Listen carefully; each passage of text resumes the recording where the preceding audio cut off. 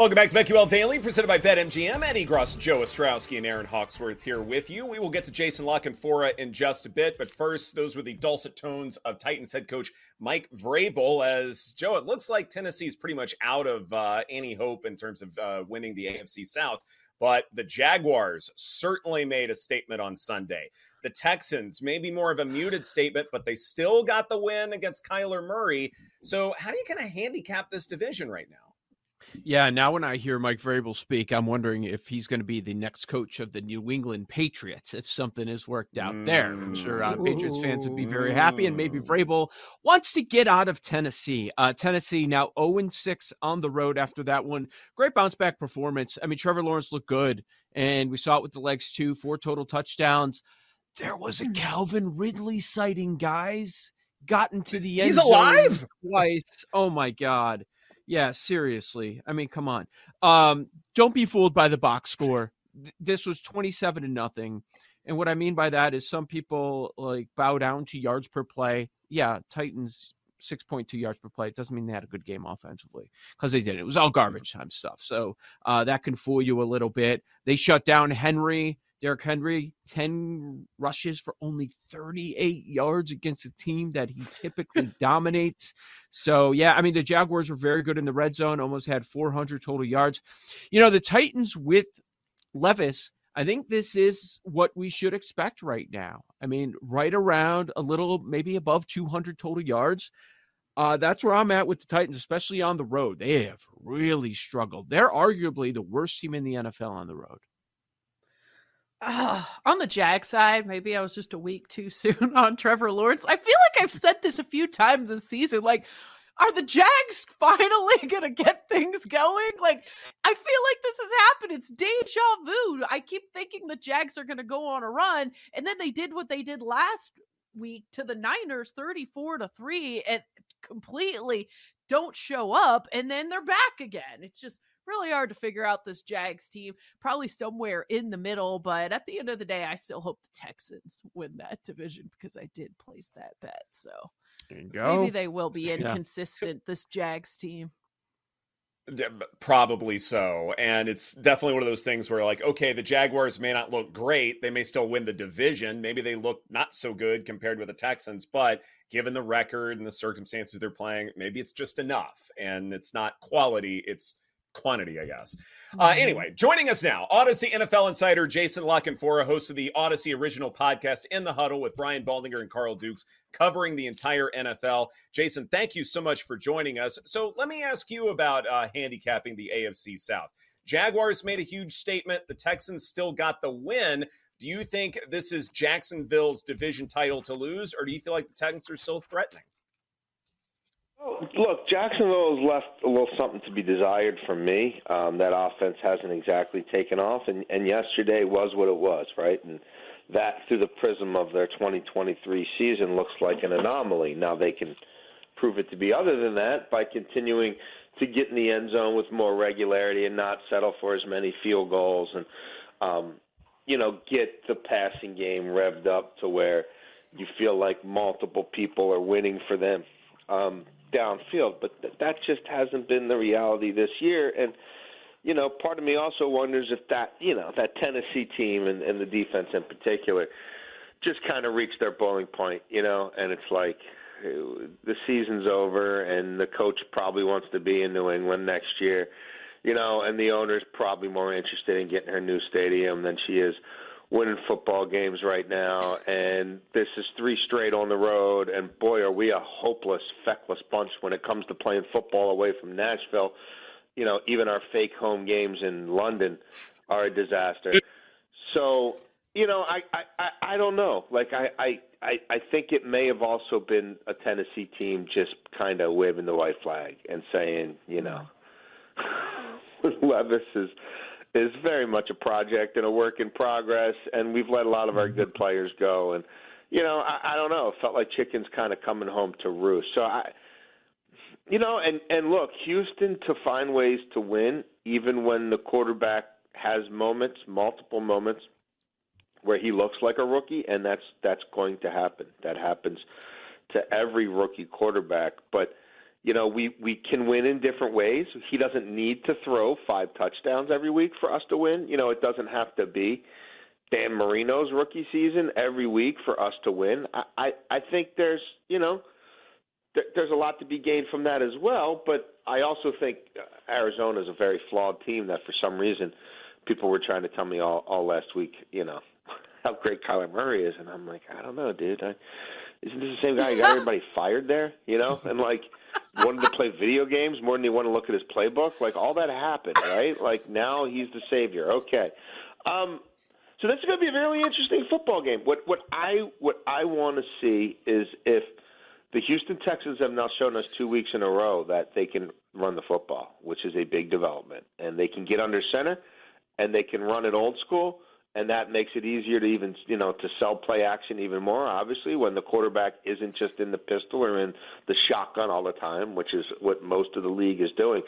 So, if this is now 2 weeks in a row, if there is something to that, then I'd buy them even more. And they don't give up passing touchdowns. They didn't do it last year, even when they weren't a very good defense. They certainly don't do it now with DeMeco Ryans there.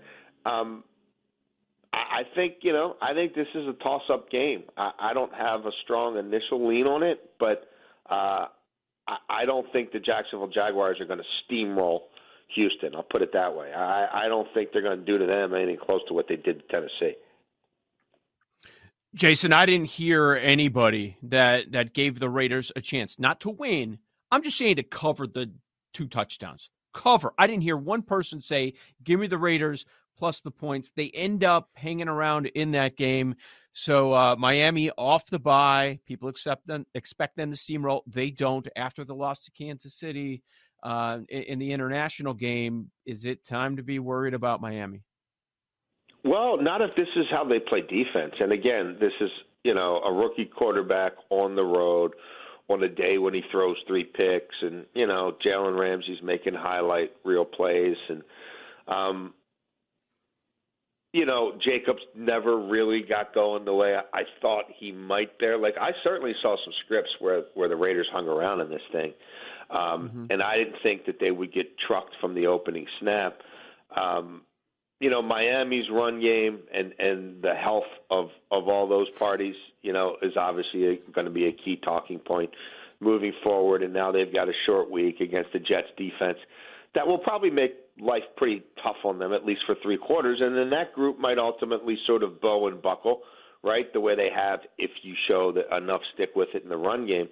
And maybe that thing loosens up in the 4th quarter and Miami pulls away. But I think this to me feels upcoming like an under game. And I think if you look at Miami, and this will sound crazy to say this because they played a 90-point game, 6 weeks ago, I think they're becoming an under team. And I think when they play better teams, they have to, I think, be led by their defense right about now. And maybe some things are congealing there. And Vic Fangio's message is getting through a little better, and they're certainly healthier. They're healthier on the back end. They're healthier from a pass rush standpoint. So I just think they're not, they weren't going to have 520 yards every home game this year. They weren't going to score 44 points on everybody they played at home. Can Tua manage games and then win? Can they win the kind of game they lost in Germany? Right? Can they win 20-23, 24-21? Maybe. Maybe, but I don't. Obviously, I don't think they're hanging 40 on everybody every week. I think that's over. Brock Purdy had a 3-touchdown performance as they took care of the Bucs, and then the Rams had that comeback win to beat the Seahawks. So the Niners and the Seahawks, rather, they face off on Thanksgiving. Curious your thoughts, just how you rate Brock Purdy. I know it's sort of a controversial pick to put money on him for MVP, but then he kind of backs it up last week. So where are you at with Brock Purdy and this Niners team? I think it's a hard argument to make for him for MVP, where he's one thing with the Hall of Fame left tackle and he's another thing without him. I just think that's a tough needle to thread.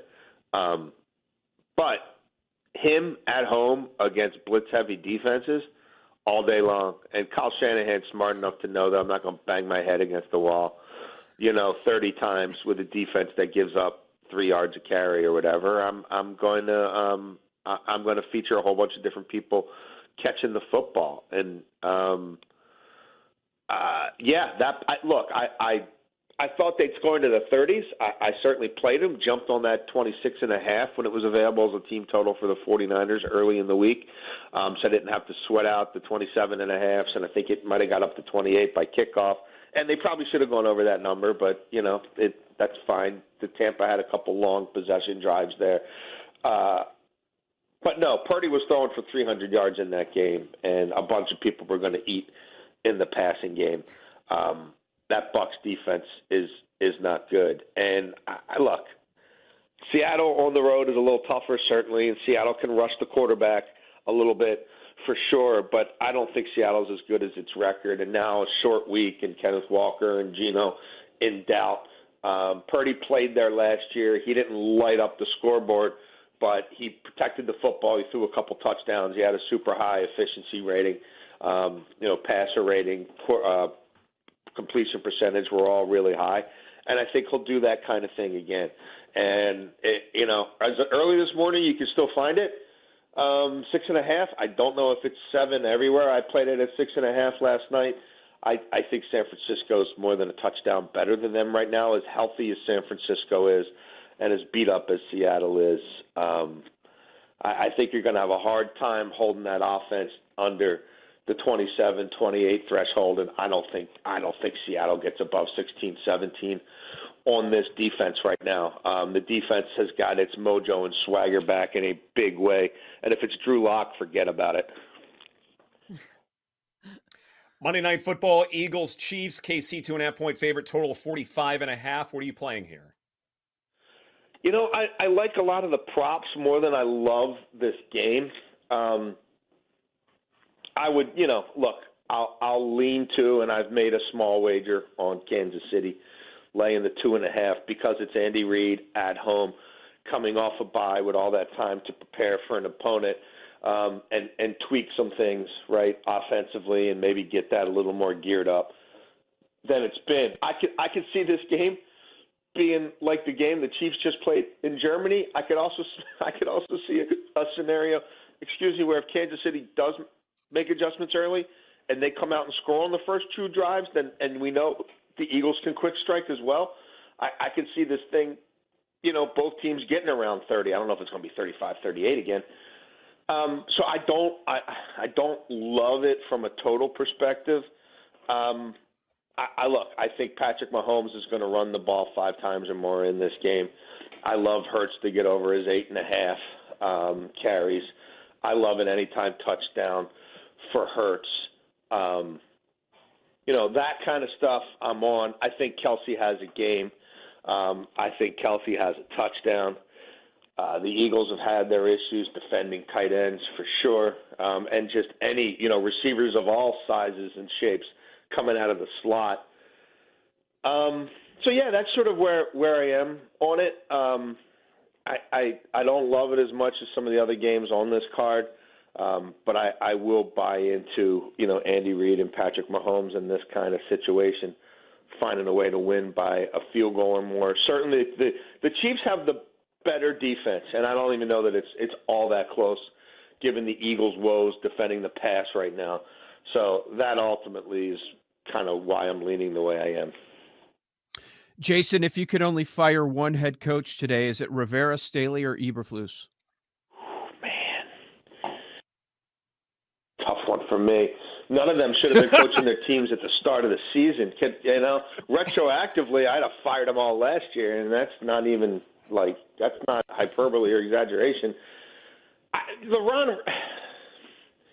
I think it's for me, of those 3 right now, it's Ron Rivera, because they have a new owner and because he's been there so long and because he reeks of the kind of stuff the old owner did, and he's had a good long run there. And I'm not saying Bieniemy's the answer or whatever, but I also don't like the way he handled Rivera, some things early in this season, some of the things he says, the way he casually throws people under the bus, how cavalier and nonchalant he is about some game management things. I mean, he didn't even know whether or not they qualified for the playoffs. He didn't know when they were eliminated from the playoffs last year. No, I think, it's a sea change there, right? And enough's enough. And also, I would get rid of him just because he stuck with Del Rio like this, which is, getting carved up by DeVito. I don't care if you turn the ball over 10 times. That cat can't be strutting on a 3-touchdown game on you. Like, yeah, that's got to, that we know what he is. He's been, It's not a guy coaching the team for the first time like Staley or Eberflus. Yeah, Harris needs to end that now. Good stuff, Jason. Thank you so much for your time. We appreciate it. That was Audacy NFL insider Jason La Canfora. Make sure to follow In the Huddle on the Audacy app or subscribe wherever you get your podcasts. This is BetQL Daily presented by BetMGM. Coming up next, we will continue our conversation concerning Chiefs and Eagles, and we'll look at it from a futures standpoint. That's right here on the BetQL Network.